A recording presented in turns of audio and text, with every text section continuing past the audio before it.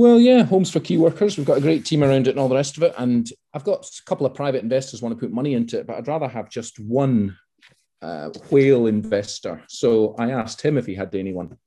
Yeah. He said to me on Friday he would do it. And then today he emailed me and said, no, when you get the first one up and running, we'll come in after that. So interesting. Well, yeah. that ties in with our topic of fear. Welcome to the How to Raise Money podcast for anyone who wants to raise other people's money for a business or property venture. Right now, there has never been more money on the planet, and there has never been more opportunity. This podcast will help you put the two together. So, if you need money for your business or property proposals from banks, lenders, angels, whales or dragons, this is the podcast for you. I must admit, this past week I have had just a crazy amount. I've been down. This will make you laugh. I've been down wiring in a warehouse. Is this an external job or one of your own? No, one of my own. Yeah, I don't think anyone would, for my speed of electrics, I don't think anyone would realistically pay me. Are you enjoying it? Yeah, it's one of those things where I often learn a skill so you know how to do it and then think, yeah, okay, now I know it. Now I can manage other people doing it. Yeah. And I understand what's involved, how you do it, and how it should be done, sort of thing. Now I'm too old to do physical jobs like this. It's, really? It's a young man's.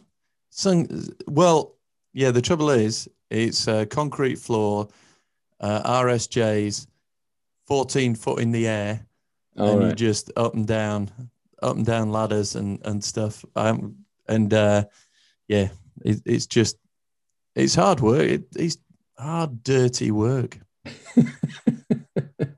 And that's I've moved on from there. Yeah, I know what you mean about learning something so you know how to do it. I fully agree with that. Yeah. Well, it started a long time ago, probably on one of my first property things. What would it be? 16, 17 years ago. And I did up a house and trying to get a plasterer in. Okay, so basically a 2 up, 2 down terrace house. Trying to get a plasterer in, and this is early 2000s, and I couldn't get anyone. And finally, I got someone, and he quoted me either 6 or 7 grand to do this terraced house. And I said, "You don't want this job, do you?" He went, "Look, I'm really busy, but if you're desperate enough to pay me that much, I'll ditch everyone else and come and do that job." And I just thought, well, fair enough, But I just thought, right, this is crazy. If I do anything else to do with plastering, am I going to be stuck in this ridiculous situation again? Because it went on for weeks. Kept getting let down by people. Someone had come, they were going to start, never did, never heard from them. It was a disaster. So there was a place a few miles away that did weekend courses. You do a full day, Saturday, Sunday. I think we did maybe 4 weekends on the trot, and they taught you how to plaster. And they built out these bays. So they were like sort of a single garage. So you had breeze blocks, and then you had timber joists across as the roof. And you went in and you learned how to dot and dab and fit board, cut board, overboard, go onto the ceiling and board that out. And then you learned to mix and skim. And at the end of it, the fella said to me, he said, "Well, I would quite happily have you come to my house and I'd pay you for that." So I thought, right, okay. I'm at a decent enough standard, and I had a 2-bed flat that needed doing. And sure enough, you couldn't get a plasterer. And sure enough, you got silly quotes. So I got out my gear and went over and did a 2-bed flat on my own. Now that, my dear friends, if you've never done plastering, to do a 2-bed flat, which was on a 4th floor on your own, where you are mixing, cleaning, applying, skimming, polishing, all by yourself, is foolish talk. It really is. You've got the mind of a moron if you think you can keep doing that, because, geez, my hand at the end of it from holding the float was like a claw. You know, I could barely unclench my fist. It was ridiculous. But hey, that took me, I don't know, a couple of days, 2-3 days, and it saved me about $5,000. Now, you know, for a couple of days work, if you know what you're doing, there's not many jobs that pay you 5,000 or a couple of grand a day. So yeah, result. But yeah, I have these moments where I think, well, I think Sally kept saying to me on all of these things, because I say, well, have you ever met? I'm not aware that the only plumbers, electricians, and plasterers have been to Oxford or Cambridge. I'm not aware of that. So I said, I'm in with a chance. I reckon I could do it. And when I'm cursing things and going, how does this work? God, this doesn't make sense. She goes, well, they're not Oxford or Cambridge. They're not Oxford or Cambridge. Yeah, very good, very good. There you go. But no, I love it. Because there's two things that I really hate is when your car has to go in and someone just sucks through their teeth, tuts, and just reels off something ridiculous, and roofing. Yeah. Because I can't see it. Yeah. You're never totally happy with roofers. Well, have you heard of, for a car, have you heard of the thing called Fixed, F-I-X-D? Well, you told me about that. Yeah. Yeah, that's quite clever, isn't it? Did you look it up? No, I didn't. Right. Hang on. How do you spell it? F-I-X-D. F-I-X-D. Fixed. Yeah. The car scanner that's saving people thousands. There you go. Put it in your car, sync it to an app on your mobile phone. Yeah. It tells you. Now, there's two levels. There's a free level, which is basic, and then obviously there's a paid level, which tells you how to fix things. And I think you can fix from your phone if you get the paid level. But all right, yeah. But the free one, just you plug in and it basically tells you what the lights mean, and it tells you if you know, and then you can go to the garage and ask for a part and do it yourself. Hello, everyone, and welcome to the How to Raise Money podcast. I am Ray McLennan. And it's with me, Nigel T. Best. Raymondo, how the devil are you, sir? Yes, good, Nigel. Good. See, we're all getting closer to meeting up again. Yes, Madness it's exciting. We'll start to cease, hopefully. Well, yeah. And when do sort of accommodation, hotels and everything, how far away are we for that sort of accommodation access? Well, in Scotland, they're going to, where I have the premises, they're going to revise everything on the 26th of April. So they'll probably go back to the tier system. So we don't know what tier we'll be in. We'll see. But apparently there's been a rise in cases and therefore probably going to go back into tier 4 or something. Yeah. So Scotland's already scared about dropping back into another wave, are they? Yeah, it seems to be that way, but never mind. Yeah, I mean, this is it. We've been living for, over a year in a heightened state of fear, anger, frustration, boredom, and then back to fear again. And, and you have the fear of the disease, the fear of a jab, the vaccine, the fear of, my business, a fear of this, that, the other. It's everywhere, isn't it? Well, it is. And, the definition of fear, it's false evidence appearing real or feck everything and run. One or the other. F-E-A-R. But I think when it comes to fear, what stops people from moving actually is fear. And when we talk about how to raise money, quite a lot of people I speak to, and I've been speaking in clubhouse rooms and answering lots of questions and in one-to-ones things, there is this element of, well, why would anybody want to lend me money? And it comes from a fear of an ability to perform or a fear that they will be rejected, or some other fear. So I was looking at, I was looking up. Definitely. I was looking up and trying to find something on this, and I found that what stops most people from moving forward is actually fear, because it destroys, and I'm reading here, it destroys psychology and immobilizes people from taking action. And all people experience fear in some context during their lives. Fear of rejection, fear of failure, fear of success, i.e., how can I handle the pressure and continue to deliver at a high level? Fear of love or losing love, fear of being alone, fear of the unknown. In fact, most of us feel a combination of these fears over the course of our lives. So there we are. That is fear, hardwired in, apparently. Well, I mean, let's think about it. When we go back to our original amygdala brain, what did we have to work out? You had to work out if you were going to run from it, chase it, eat it, or recreate with, procreate with it. So there were all these things, weren't there? And that was pretty much how we evolved for an awful long time. So I always say to people, whenever people are sort of, I'm not sure, I'm just not sure, you just say, hey, look, you're trying to overcome a couple of million years worth of evolution here. And we've only had the neocortex, the element that gives us the ability to assess and the emotional side of things, for a relatively short period of time. So we are constantly, people always say, don't they, I feel like I've got two voices in my head.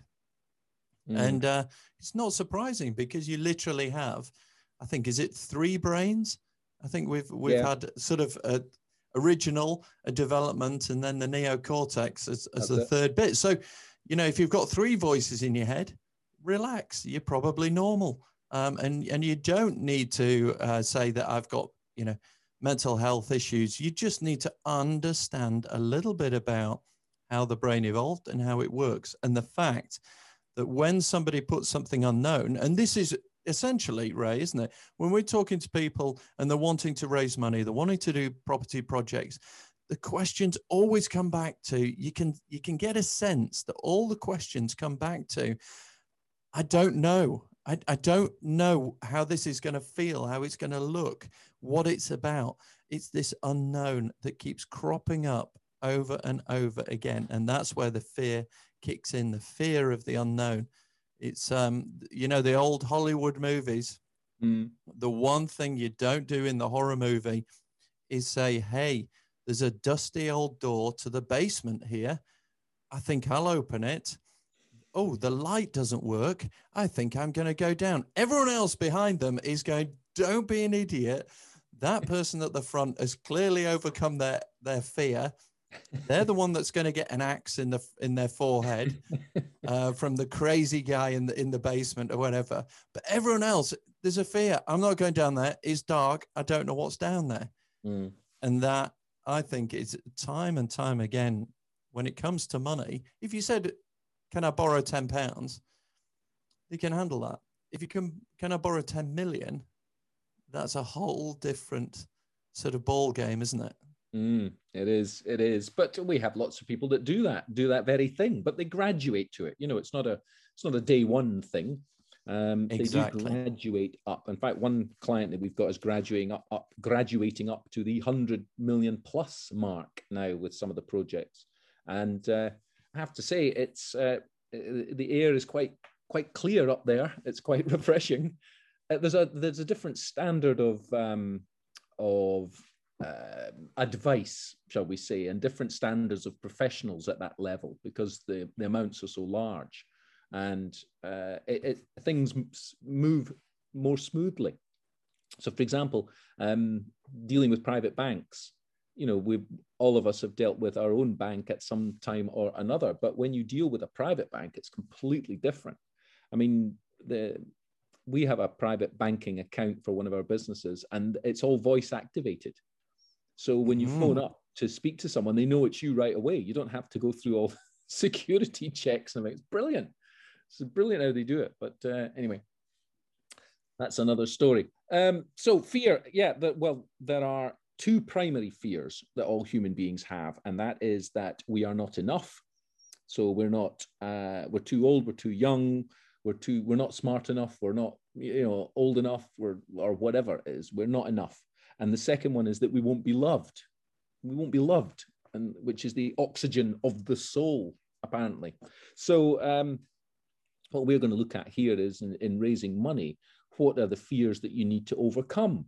So there's a number of things. So I was talking last week to someone, a first time they were going to borrow money, and then also first time for someone who was going to lend money.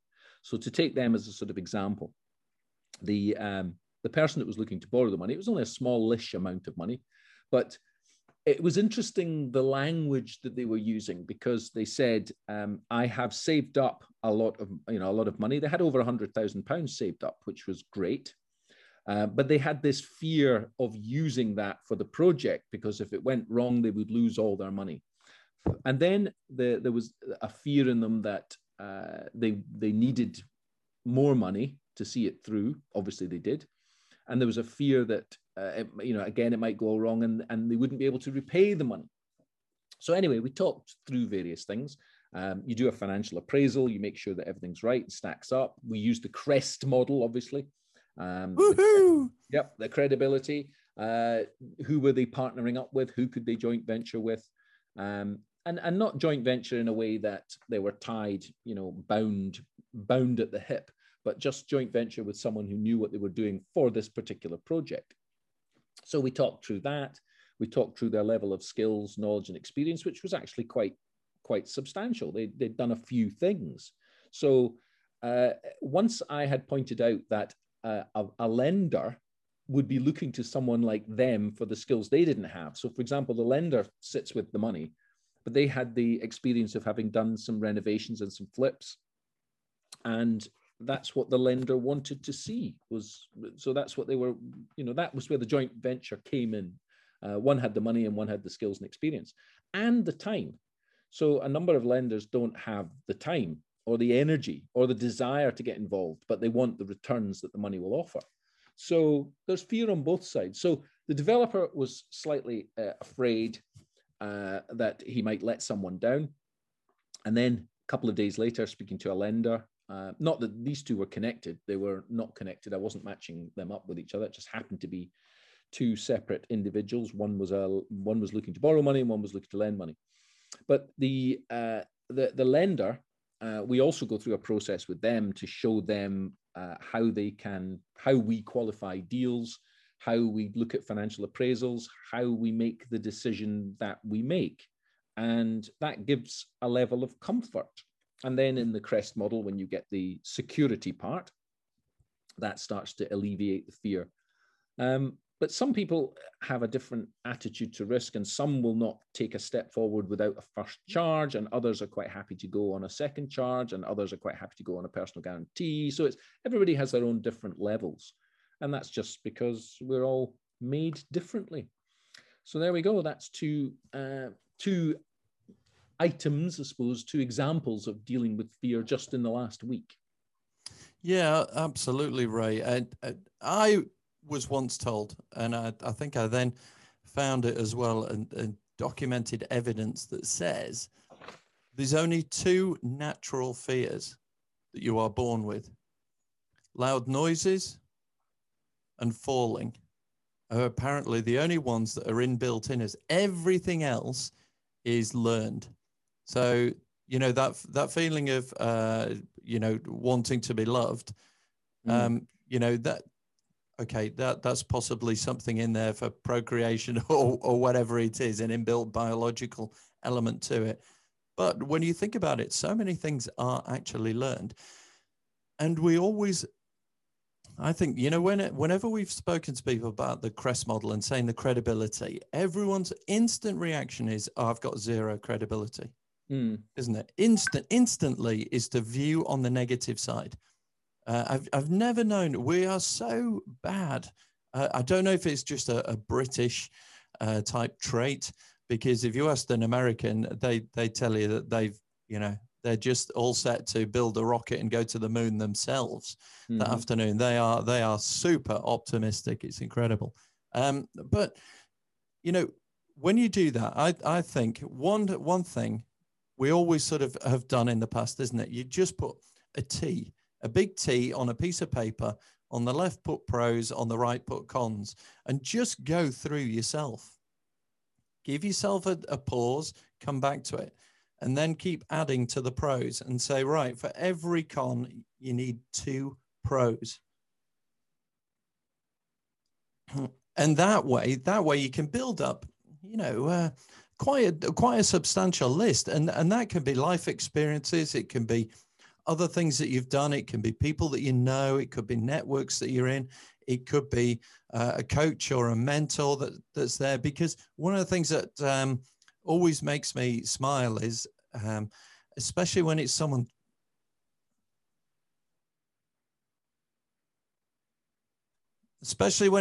trying to start a business, they always think they've invented something, out of the blue. Nobody's even heard of this. And you kind of go, no, actually, no, you haven't.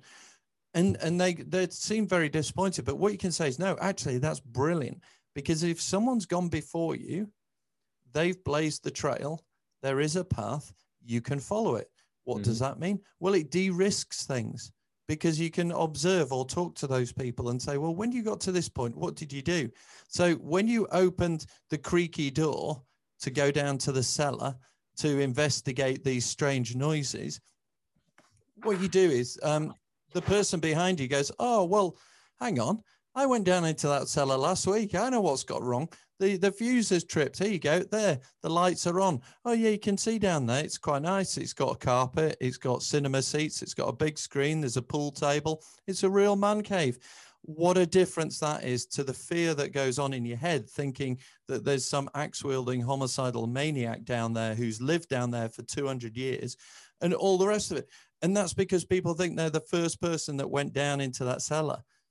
Well, no, you're not, because somebody actually built the steps. Somebody actually built the cellar. Somebody actually put things in. And just think of it the same with this. Others have done it, so you can follow their guidance or their coaching or their mentoring. And let's face it, if you are of the entrepreneurial spirit and you are willing to get up and go and take action and have a look at these things, get the knowledge, put it into action, use people to help you do it, then you are the sort of person that, hey, doesn't matter if you get knocked down 10 times, just make sure you get up 11 times. That's all you got to do. And so, yeah, I love the phrase, sometimes, a bad property deal is a bit like a bad haircut. It'll grow out. And let's face it, it is. If everyone says, oh, no, it doesn't. No, my property areas, they're always going down. They're always going down. I'm scared it'll go down. I'm scared it'll go down. Say, well, if you could go back 100 years, how much do you think those properties would be? Oh, well, there'd be buttons. Yeah, exactly. It will always go up. Yeah. So you've got to look. So start putting those things. If you think you've got a negative, a fear, put something on the other side to overcome it, a way around it, a solution, an answer to that fear that you might have. But I just can't believe how negative some people are. And then when you meet someone who literally has no fear of anything, that scares the hell out of me. Equally as bad. I know what you mean. I know it's all about finding that balance. I mean, the conversation last week with the developer was a bit like that. Well, he was very much sort of, well, I've got the money. I need to get some extra money, but I'm a bit, nervous, and will people lend to me, et cetera, et cetera. Once we talked through it and discovered that, he knew his stuff. He absolutely knew his stuff. He knew people in the location. He knew where to get things. He knew how to get things done. He was adaptable, all of these things. He was resourceful. He was, he was good at resolving things and fixing things. And when I pointed out all these things to him, that was a bit like the pros and cons, without the bit of paper, just in the conversation. And then I subsequently did introduce him to an investor, and they're having a chat, and I'll find out in the next few days if they're going to do a deal together. But I think they will, because it's not it's not a ridiculous one. So the idea with that, and when you get faced by fear or fearful people, like a fearful developer, let's say, you put them with an established lender. because the established lender is going to be good for them. And it's the other way around also applies. When you've got a new lender, you put them with established developer, which we did last week. So we had a new lender, her and her husband, they had £200,000 to invest. So my advice was not to invest all of it, just to invest a part of it, to do a earn and learn deal, because, you know, they were talking about doing their own thing sometime in the future, but they didn't have that much knowledge. So they could lend the money to an established developer who could also give them a hard hat and a fluorescent jacket and take them around the site and point things out to them and build up a relationship that way. And they subsequently did invest £100,000 into that. So, and that's done. That's a done deal. It happened. And when we talk about fear as well, from the lender's point of view, so they were a bit nervous. Put them in touch with an established developer. That established developer allayed all their fears because every single question was answered, including a site visit, that sort of thing. And then when they called me to say that they were going to do it, you know, yeah, we like this, we've got the paperwork, we're definitely going to do it. I said, okay, a new fear is going to kick in here. And that new fear will not happen until you've signed the contract and you're just about to send the money. And then when you go to hit that button that says send from your bank to their bank, I said, that's when the next level of fear is going to kick in. But it's perfectly normal, just to let you know, it's perfectly normal. Now, matching them with an established developer, the developer, yes, would need the money, but it wasn't, you know, he didn't need the money by Friday at 2 p.m. or the deal would collapse. That's not what you want to put a new lender into. A new lender needs to be effectively development finance, where the developer already has the money effectively. He's got an option. He can draw down from an established lender, but for the same interest rate, usually, and for an awful lot less hassle and paperwork, he can work with a new lender who can lend the money. So that's what makes that work, because then the lender says, well, okay, so you don't absolutely need the money, but you're still going to give me a decent return. Yes. Okay, then they're not under any pressure, because first-time lenders will quite often get cold feet when it comes to sending the money. So they may sign the agreements, they may do all sorts of things, and then they just get cold feet. It happens. And yeah, I mean, this is a classic case of buyer's remorse, isn't it? Where they've gone into something, and then when they've sent the money, they suddenly go, "Oh my goodness, I don't think I needed those monkey bars to attach to the chimney pot to do some outdoor activity during lockdown. What have I done?" But when it comes to something a bit more sensible, and you've gone through everything, and it's yes, I need a new washing machine. Well, I've been through it all, and yeah, my clothes are getting a bit smelly and dirty and stuff, and I'm going to invest in it. You've got to bring it back, and I've said this to a number of people, and the feedback has been amazing from people. I've said, whenever you're facing a difficult decision, get a piece of paper and write down everything about it. So what was going on, what was happening around you, what your emotional state was, why you were thinking of doing it, what information did you have at that time, and just jot it all down, and how you came to the decision that you did. And this isn't necessarily for raising money. You can apply it to anything. Mm-hmm. Because what I was finding were people would constantly talking about regrets. And I said, right, okay, pick one of those. Okay, well, I regret doing this. You know, I regret buying this car from somebody. Oh, why? Well, the car kept going wrong. It was terrible. It was a waste of money. I ended up losing thousands on it. Okay, let's go back. Why did you buy the car at the time? And because the trouble is they're now fearful of buying another car, because they're scared it's going to repeat. Once bitten, twice shy.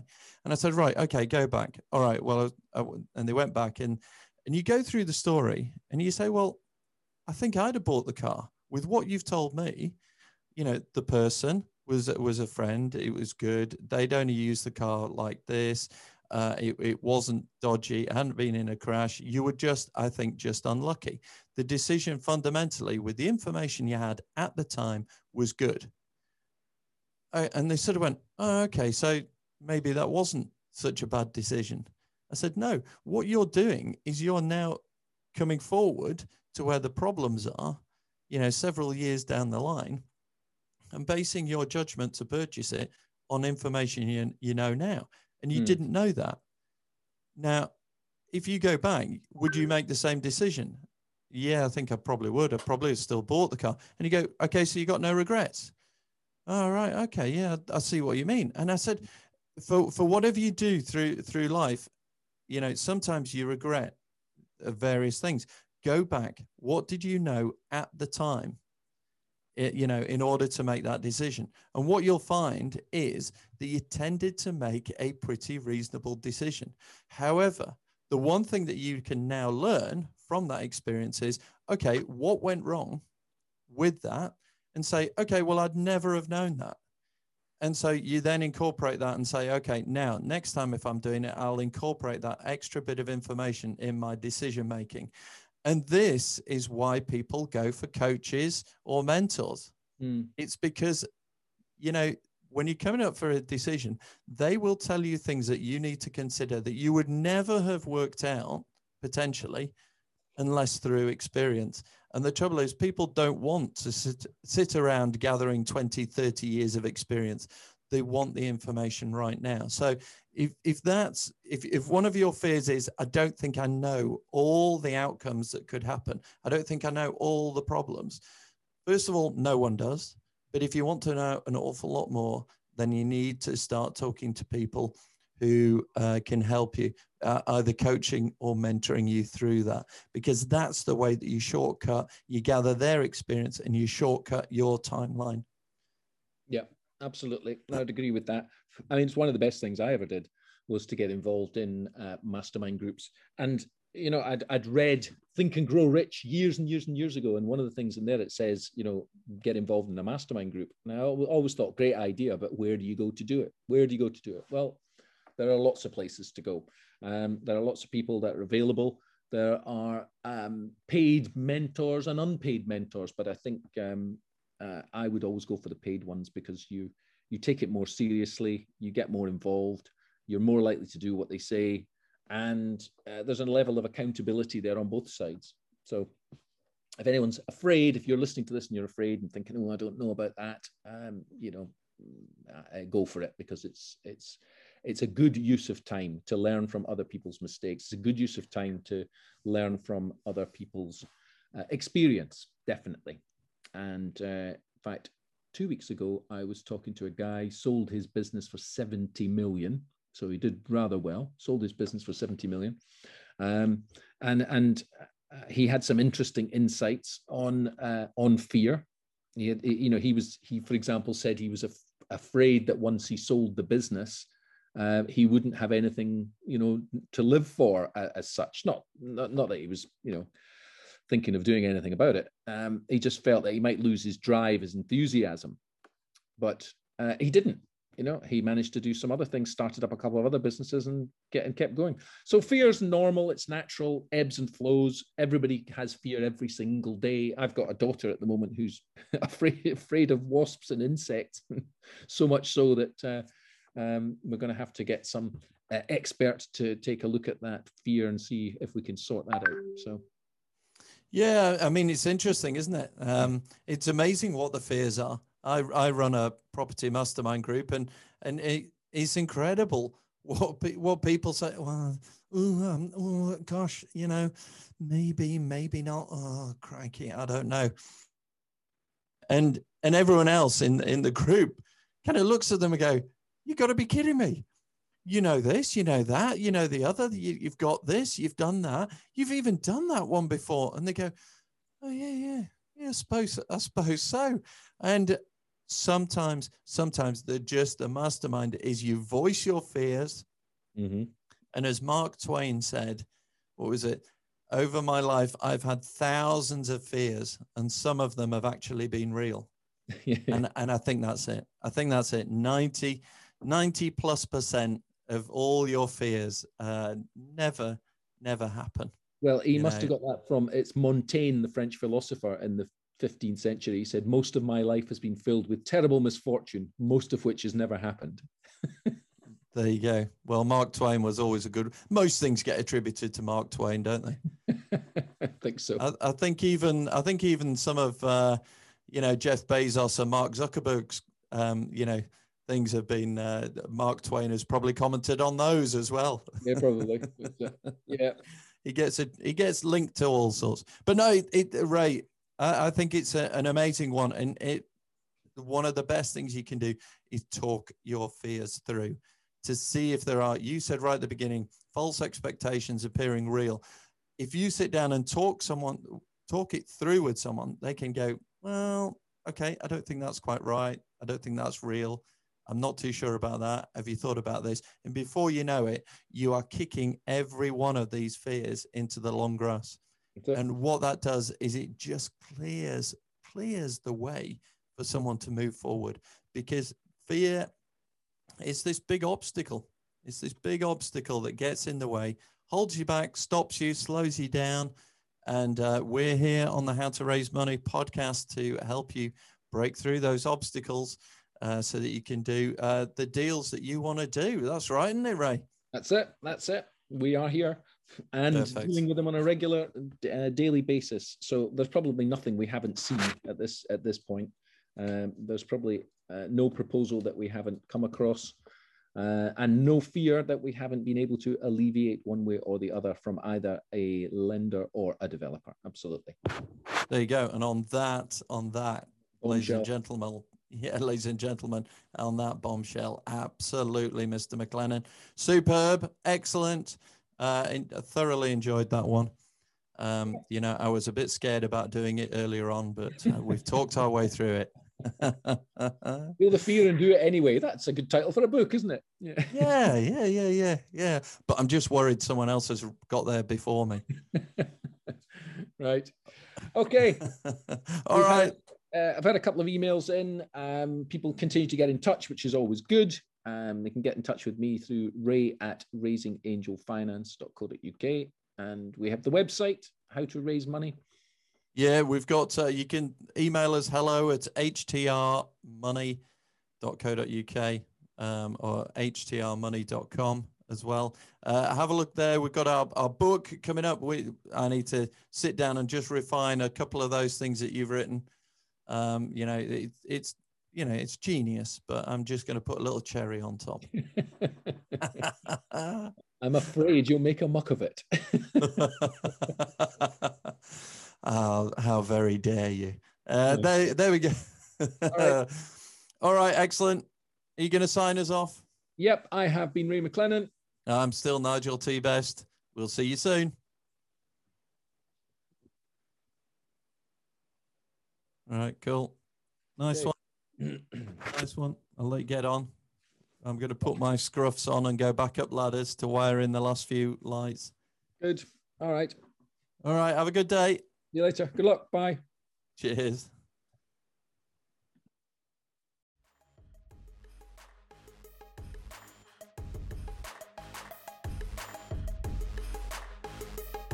Thank you for listening to the How to Raise Money podcast. It's made for people who want to raise money as debt or investment equity for their business or property proposal or empire. The website has all the useful links and underlying research, and you can get downloads of the checklists and other useful information. See you next time, where we can show you how to raise money. There is abundance. There is money enough for everyone on the planet. The question is, who has yours?